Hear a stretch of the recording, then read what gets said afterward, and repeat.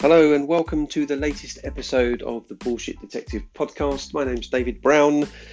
Today I've been talking to Jim Ferran. Now Jim is retired now, but he was in the police force for 30 years. And today we're having a chat about, the current situation relating to the policing of the rules that have been put in place relating to self-isolation. So I won't say any more. Just have a listen, see what you think. Hope you enjoy it. It's quite an interesting one. Jim's very passionate about policing, and I think the real message here is that it's everyone's responsibility to do this, not just the police to make sure that people do.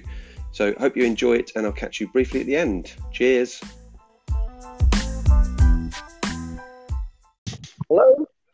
Hello, Jim. Oh my God, it's workforce time. How technically brilliant have I become? You have become amazing at this.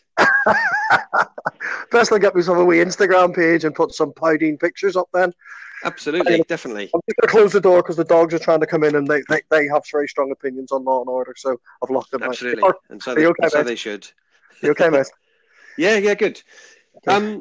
So I contacted you yesterday in light of the sort of, the debate, the criticism around the enforcement of the current rules around isolation and stuff like that. So we've been seeing a few stories about shops being told they can't sell Easter eggs and all that kind of nonsense, and people going out for a walk in Derbyshire. And I don't know, it just seems like a bit of a hot topic. And you have sent me some bullet points. Actually, it's almost like we're organised this time. So that's going to be the conversation. And you, okay, as a 30-year police officer? Yeah, retired after did 30 plus years, both in the Met and finished my career in sunny Merseyside. So yep. Been out 7 years now, but and still keeping current. And me, who has had very little interaction with the police, really, apart from the odd speeding ticket. So I kind of sit on the other side. But anyway, so your first point was around the command structure and how it dilutes is your comment. And this is really how kind of things are transferred from high level to actual doing of the stuff. Yep. So, okay, what are your thoughts? Best way to describe it is imagine a sort of a flow chart, and you have three command structures. Now, this command structure obviously goes across the NHS, it goes across fire service, and it's called the gold, silver, and bronze command structure. Yeah. Gold is at the very, very top. So gold is your strategy setter, the direction that we're going to travel in. Yeah. So if you go back to your old days of manufacturing, and so that would be the CEO on the board sitting there and saying, "This is what we're going to build. This is what this is our direction the company's going in." Yeah. And that will generally be somebody of senior ACPO level, so it could be a chief constable or it could be a deputy chief constable, and they would be operating independently. So they set the strategy. Now, in my amateur opinion, the problem we've got is the strategy. But to make a strategy, you have to have a firm terms of reference. You need to have a strong direction. Yeah. So, for example, I'll surmise I'm the chief constable of Trumpton, going back in time. I'm the chief constable of Trumpton, and the government have asked me to oversee the social isolation within my force area.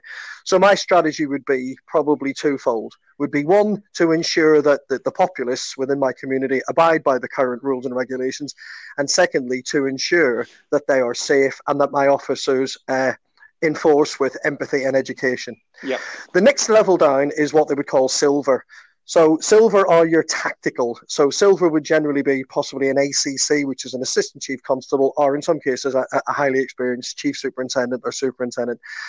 And they work out the tactics. So they're the how are we going to do it? Yeah. So I'm the chief constable of Trumpton. I'm saying this is what I have to do, and I will then sit back and say to my silver commanders, right, what's your ideas? So the tactics might be high visibility patrolling. The tactics might be visiting premises, educating people. passing out leaflets like the BTP have done, leaving leaflets in place. Is your journey essential? So it's a tactical sort of move. And then we drop down to the actual nuts and bolts, which is your bronze, so your operational command. So that would generally be an inspector or potentially a chief inspector. And they then brief inspector sergeants and constables of how to go out and conduct those tactics. Now, it works. It's a linear process, and within certain reasons, certain issues, that there are always a problem with linear process. But it's made more organic with an open line of communication. So all three structures should be talking to each other regularly. So it lends itself to effective lines of communication. Yep. However, if government, and I'm not being deliberately contentious, I'm just being devil's advocate. The rules were changed just over a week ago. We will all stay at home. Yeah. However, unless you are going to shops or an essential worker, going to visit Aunt Betsy, so there was a whole list of variables. I struggle to see how you can make a strategy out of that. How does that impact on the relationship with the public? Well, if you haven't got a solid strategy because your terms of reference weren't strong enough, then you then have independent officers who are going out and making decisions like, with the story, which is true, about the officer somewhere in North London who threatened a woman with prosecution for making a chalk mark on a pavement. Forget the legality that you can't cause criminal damage unless there's damage. And sort of officers allegedly going into shops with council officials and saying that you shouldn't be selling Easter eggs because it's not an unessential item, and that's the problem. Because now, interestingly, just before we sort of spoke, the National Police Chiefs Council, so they're the sort of advisors to all the police chiefs in England and Wales, have sent out a direction today saying that officers should approach this with a common sense approach. Yep. So you've got people sitting at a pretty high strategic level who are sitting remote from the gold and silver structure, are saying to officers, we need to approach this. Now, my own chief constable, Andy Cook, who's on Merseyside, he was on the ITV News last night, and Andy himself has just recovered from the virus as well. And Andy said that on Merseyside, it's business as usual. So his officers, they will go out and they will do what they normally do. But when it comes to enforcing the social isolation rules, he wants them to do it with education and empathy. Yeah. So you've got some chief constables who are quite clearly looking at it as we have to maintain this sort of concept of policing with consent. We have to discuss the impact on our communities. But the problem is without a direction from government, i.e., we will have a curfew between 7 and 6, 7 in the evening till 6 in the morning. We will have complete lockdown. You will only go out of your house. My son lives in Russia, and they are being told that if you leave if you're not a non-domicile, if you leave, you may be questioned as to what your journey is all about. So hopefully that people can see the structures in place. However, because there isn't a direction in place, not a strong enough direction, that's the impact. Does that make sense? Yeah, I mean, just to sum it up, I mean, the instructions, the rules aren't clear enough to really be very specifically enforced. So you're then in the realms of people making their own judgments. If you look at it, going back to Trumpton, the innocence of Trumpton. A resident of Trumpton, if he or she are told to stay indoors, but they will then, if they break that, then there is a definitive sanction that can be placed upon them. Yep. However, if the residents of Trumpton are being told by the government or the mayor of Trumpton, this is, you can stay indoors. Sorry, you can only go out under the following circumstances. What you will then have is people who are then trying to say, well, that applies to me.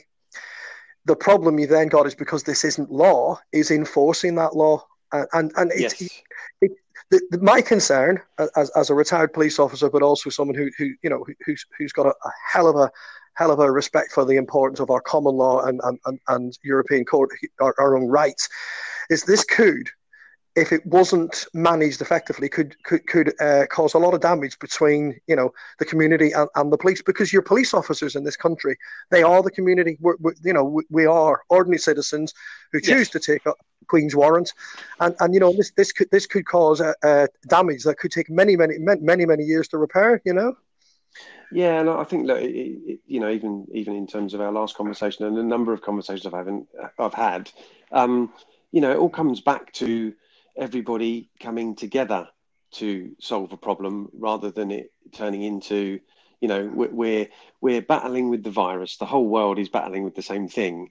But we see it everywhere. We see it on social media. People are starting to battle against one another. Well, I mean, Lord, I'll just make sure I get his name right here because I have used a variation. Lord Sumption, who was the retired Supreme Court judge. Now, obviously, you're a Supreme Court judge. It is an incredibly high level of responsibility, and and they pretty much are the gatekeepers of rights. When you have a retired High Court judge giving an opinion he's not a person, he still holds high office, retired high office and influence. When he starts talking about this division that this is causing and the erosion of rights, you're going to have people who will think, hang on a minute, this is a guy who was the Supreme Court judge. This must be true. And then all it takes is, as we've seen very, very quickly, it's the conversation in the co-op that we joked about last week. Well, my mate said he overheard somebody who said he knew a special in the Isle of Man who said that you can't buy milk on a Wednesday. And then you then go back to, oh my God, I bet your panic buying starts to set in. And then you will have people openly challenging policing. I actually, before I spoke to you, I was speaking to a colleague who lives in Spain. He spent some of his time in Spain. And the Spanish police are making no bones about this. You're allowed to leave your house once a day. You are monitored from every town and every village is being monitored by the National Police and the Civil Guard. When you go to where you're going, you will be monitored. And if you choose to go out in the car later on the day, you will be stopped and you will be asked, you've had your one essential trip today. Oh, and by the way, there's only one person per vehicle. Yeah. Now, that's not, we don't want that and we don't need that. However, if people start to misinterpret, or worse, people start to sort of flout the rules, or worse, people will say, well, the police are already eroding my civil rights. I'm going to do this anyway. That's my concern. And over the last couple of days, it has become a massive concern because the police in this country cannot police without the consent. There's 100, on average, we'll go for 145,000 warranted police officers in the UK. No, you don't have 145,000 police officers patrolling the streets because that ain't possible. There are, last time I think, 65 million citizens of the UK. If we don't have their support and their consent, then we have a breakdown in law and order. That's your problem. Yeah, and I think it strikes me that was the original approach. It's like these are the rules, and they were relying on the goodwill of people. And I think for the most part, people did what they were supposed to do. And then you get the examples of people going to the seaside for the day and all this nonsense. And it just feels like, just on the odd occasions when I have been out, the streets are empty, very few cars around. It seems that people are doing what they should do, but they're going through this sort of cycle of actually this is a novelty. It's a bit like Christmas, blah, blah, blah, all this sort of stuff that you see. But the frustrations are building, just not just about the isolation, but about business and money and all these kind of things. So I suppose the sense I get from you is that there's something's building here. People's frustration is building. People's boredom is building. I think that the term you used there, I mean, I think I used cabin fever in a conversation with somebody the other day. The novelty is slowly wearing off. I think we had an interesting debate last week about how quickly, intelligent, well-intentioned people start to sort of display their, I can't cope, I've been 2 days in isolation, on social media and Facebook groups. The problem we've got now is, that we potentially got another month of this. It may not. Yeah. There may be a lift in restrictions. What happens if we have another period of warm weather? What happens if we get to Easter, which is traditionally a time of sort of rebirth for people? People will want to go out. People will want to go out and meet family. We get a warm Easter. Are people going to turn around and say, well, I seen somebody else doing it, so I may as well do it. And then all of a sudden it's a case of, oh, well, we can all do it. Now, how do you police that? North Wales Police, for example, are proactively stopping people who are travelling into North Wales. Now, there's only one way into North Wales, and basically the main road into North Wales is policeable. And so the North Wales Police have been stopping people, not to be interrogating them, but to simply say, where are you going and are you a resident? Now, there was an article in the paper, and again, it was backed up with video footage where, you had somebody who travelled 140 miles with a trailer tent from somewhere in the north of England to go and pitch their tent by Lake Bala last weekend. Now, there's two things there. One, the stupidity of that and the fact that they are potentially bringing an infection and into the area. What if they have an accident? All the risks that are associated. But secondly, that person, but he said, it's my right to do this. Well, I think we have to accept that our civil rights and our human rights and our right to association, we just have to temporarily press pause on it, because we don't want to see a breakdown in policing with consent. We don't want to see martial law. We don't want to see the army on the streets, and we don't, all of this is hypothesis. But what we don't want to see is our British police service, who are held in the highest regard across the world, being now like the civil guard and the Italian police, who are all militaristic and paramilitary in a force. We have to educate, and people have to be educated, and that's my worry, and it is a genuine worry for me at the minute.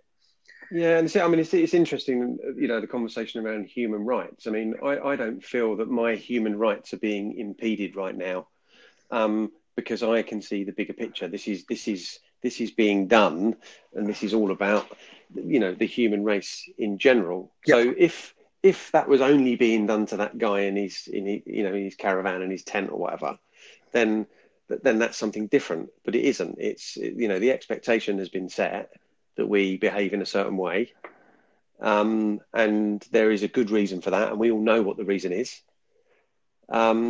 So I don't see that this is not a human rights issue for me. If I could put that into context, I do a lot of teaching around human rights legislation and for lots of private and public funded organisations.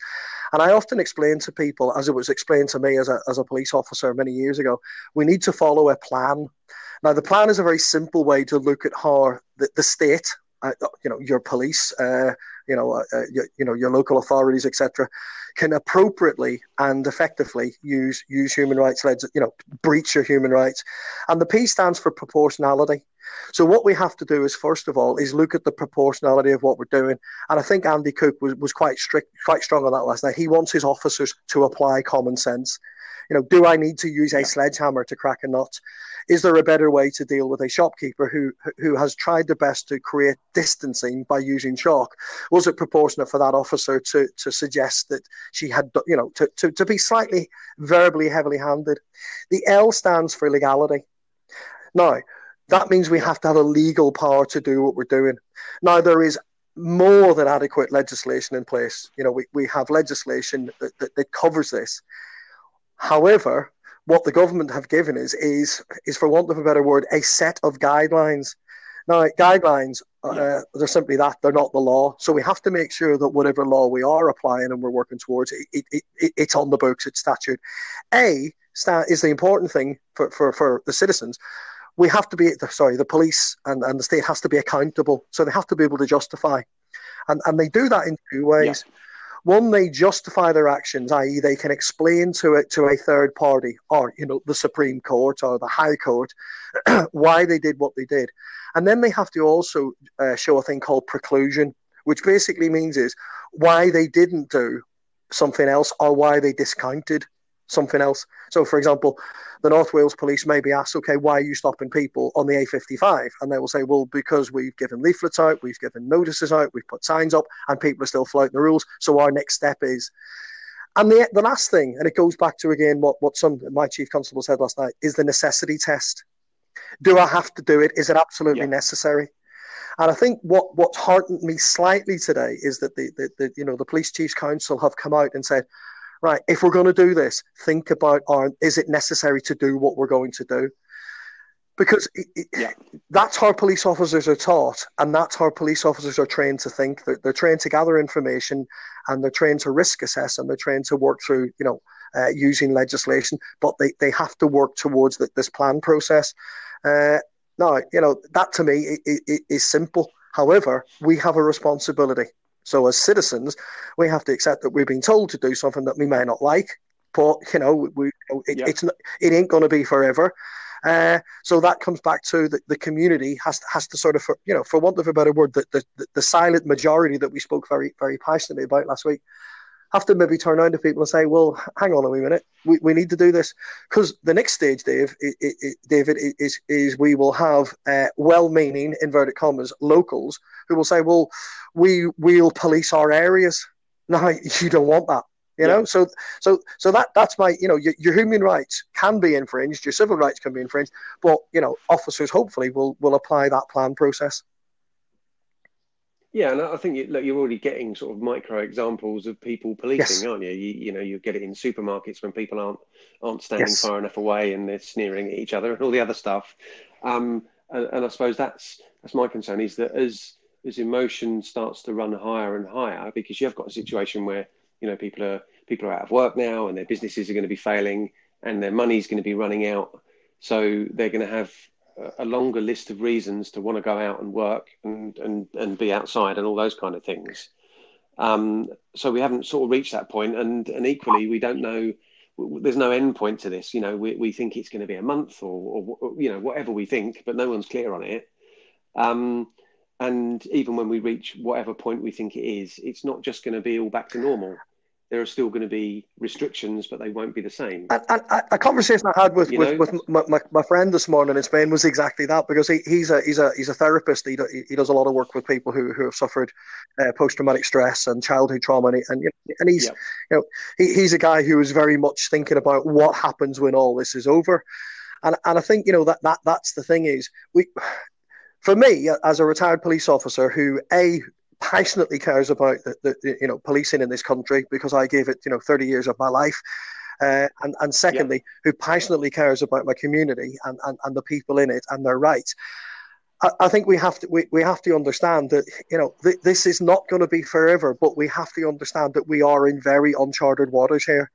And it's taken the police. I mean, I jokingly put a post up yesterday about what would Gene Hunt say about all this, and and we don't want to go back to that style of policing because unfortunately in minority cases those type of people did exist back in the day. Yeah, we've made massive inroads since the 80s to become more cohesive with our communities. We work in the police. I keep saying we. They work tirelessly to build bridges with marginalised communities, with communities that are hidden, with communities who have a lack of trust in the police. But it's your Gerald Ratner moment. Gerald Ratner, one of the most successful high street shops in the 80s. I think on Oxford Street alone he had 4 shops. Gerald Ratner has a couple of glasses of wine, stands up and says, "I sell crap," and his business goes bust. Now, the British police are not a business. We police our communities because we are members of our communities, and I think we have to. I think there's two sets of responsibilities. Yes, the police have to be, they have to be accountable for what they're doing, and hopefully, the advice and guidance that is now slowly coming out from the College of Policing and the National Police Chief Council will do that. But I think the community now have to say, okay, so what can we do to help you? I heard a rumor the other day, and it annoyed me because this came from someone who I viewed as quite a well-balanced person, and I got a WhatsApp message from this person who's he runs his own business, and he said, "I've just been told," and I thought, here we go, that Merseyside Police are offering £150 if you shop your neighbour. Well, there's 2 things that are definitely not going to happen. The Chief Constable of Merseyside, Andy Cook, is never going to put that in place. And secondly, the Chief Constable of Merseyside has no money. So he ain't going to be firing £150 direct into your pocket as an unregistered snout, to use a Gene Hunt term, to shop your neighbour nipping down the Asda. But so when I fed this back to this guy, it was very much like it was almost as if an influencer on LinkedIn had been insulted, and he got quite offended. "Oh, I've been told this is true." And I thought, well, no, you haven't. It didn't happen. But there again, there's, going back to the point you made last week, do people panic buy or do people buy in panic? That resonated with me, what you said last week, because I hadn't considered the difference. If we start to listen to the anecdotal third-hand tales, then it becomes fact. Communities then start to get frightened. Communities start to get concerned. And unfortunately, there are people within our communities who will prey on that vulnerability. And our police are still, they're still. I'm gonna rant now. Somebody used the term the other night on LinkedIn, Corona cops. I mean, that's pretty insulting. You know what I mean? Because, they're not Corona cops. They are the same police officers who put a uniform on and a set of body armour, and they carry a wee badge signed by, which is an authority from Her Majesty. That they're not superhumans. These are men and young men and young women who are prepared, like the NHS, like firefighters, like care workers. They're prepared to go out there and still deal with all the unpleasantness. And I think I got offended, and I put something on, which I didn't regret putting the post up. I just sort of highlighted the fact that I found it inappropriate, and I gave it a very good, valid reason. And I have to say, the guy had the decency to take the post down, which is great, and I like the fact that he did that. But terms like that, the Corona cops, these are our police force. These are the men and women who, God forbid, something happens to us today. We ain't going to be phoning the Director of Public Health Services. We're not going to be phoning Boris Johnson or your man Cummings. We're going to be phoning the police, and I'm very passionate about this connection with our communities, mate. And I'm sorry if I've ranted a wee bit there, No, that's fine. And the whole, the Corona cop thing, that is just so unfair, because it's wrapping a whole load of other stuff around the police force.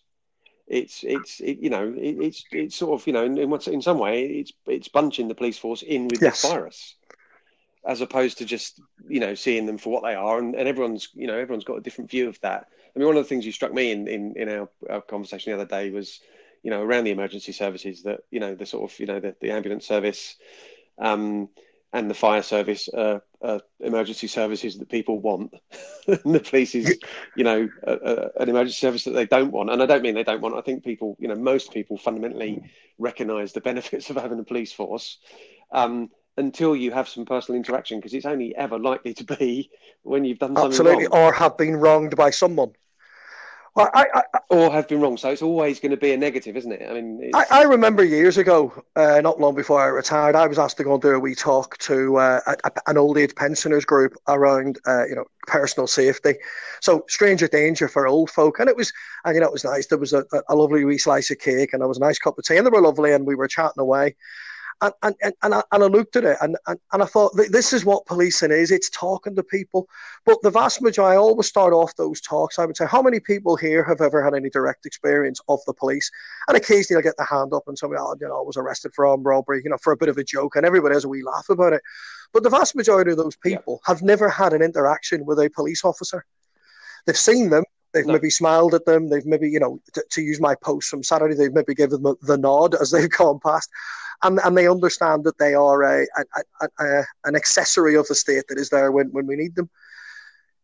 5%, 95% of the population will never, ever, ever have any real contact with the police. 5% are our sort of regular clients, our stakeholders. They're the people that keep us busy. And I think it's really, really important that the 95%, they are the people that the police need behind them at the minute. The fire service, everybody loves a firefighter because, they're brave, and they are incredibly brave men and women. And, you watch programs about firefighters on TV, and particularly American ones, and they're all sort of, they're all sort of really, really, really sort of held in very high regard. Medics, the NHS, people like that, again, and at the minute, Christ knows how we're going to repay those people, by the way, but, that's the problem. No. Again, you go to them, they make you better, they help you, they give you therapeutic treatments, they rehabilitate you, they give you, drugs to make you feel better, etc. But the poor old police officer, he or she is just wandering along the street or driving along the street, and their colleagues as PCSOs and specialists, by the way, apologies for that. These are men and women who are just going out, and actually people don't want to talk to them. And then all of a sudden they have become the instrument. I think the quote that Lord Chief Justice, the retired judge says, they have become an instrument of the state in infringing civil liberties. No. That to me is very inflammatory. And these young men and women they won't want to see themselves as that.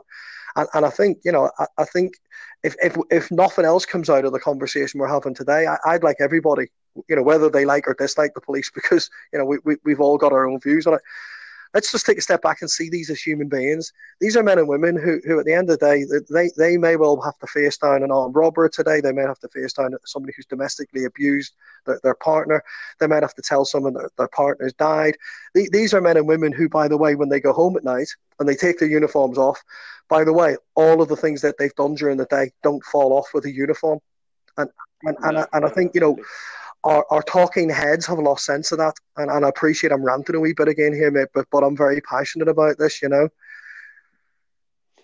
look, I think again, it does come back to that one thing, and we see that so much in life now, and especially with technology. So we're more, we're more connected than ever, but we're more separate.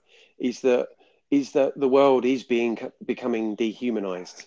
So the stuff that happens on social media, the fallings out, the arguments, a large part of that is because people don't feel like they're dealing with a human being. Yeah.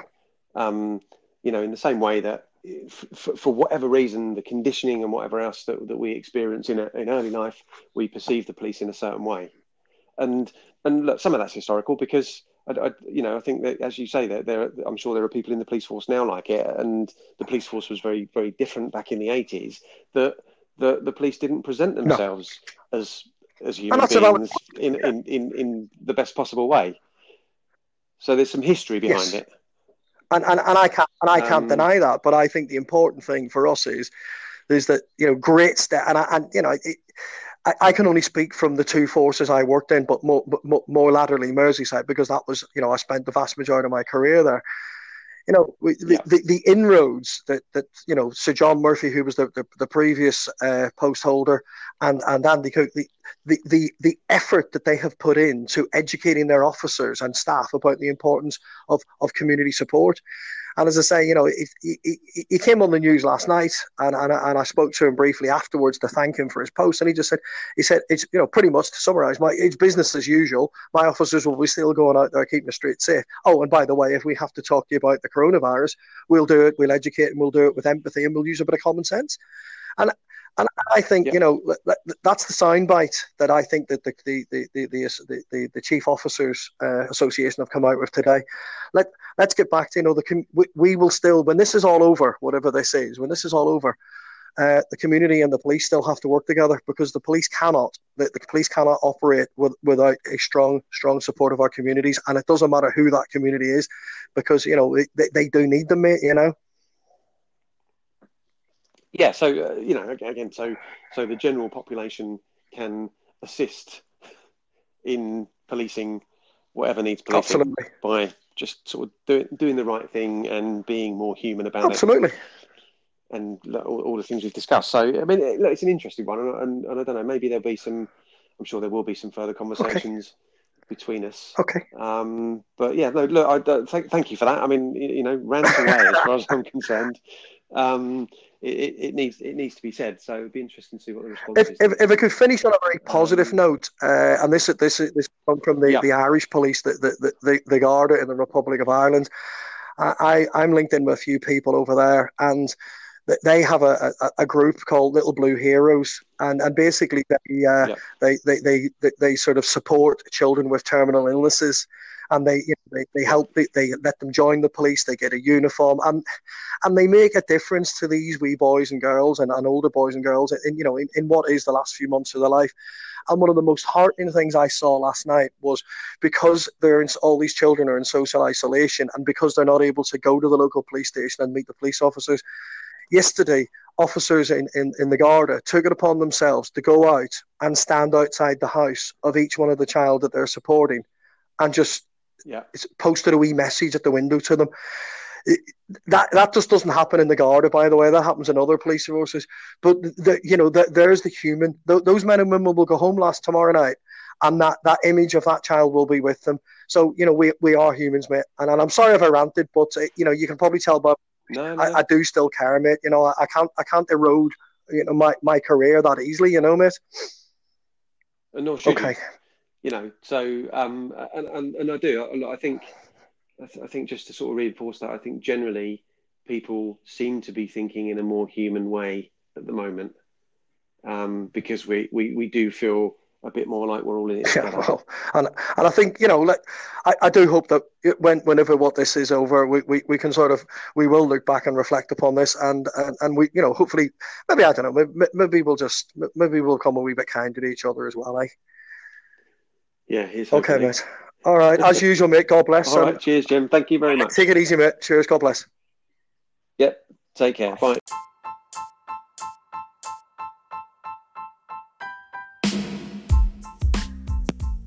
Thanks very much for listening to the latest episode of The Bullshit Detective, and thanks again to Jim Ferran for coming on. An interesting one. I think we all just need to really, come together a bit more, look out for one another. But if you enjoyed that, please do subscribe to the podcast. There will be many more episodes to come in the future. Thanks again. Bye.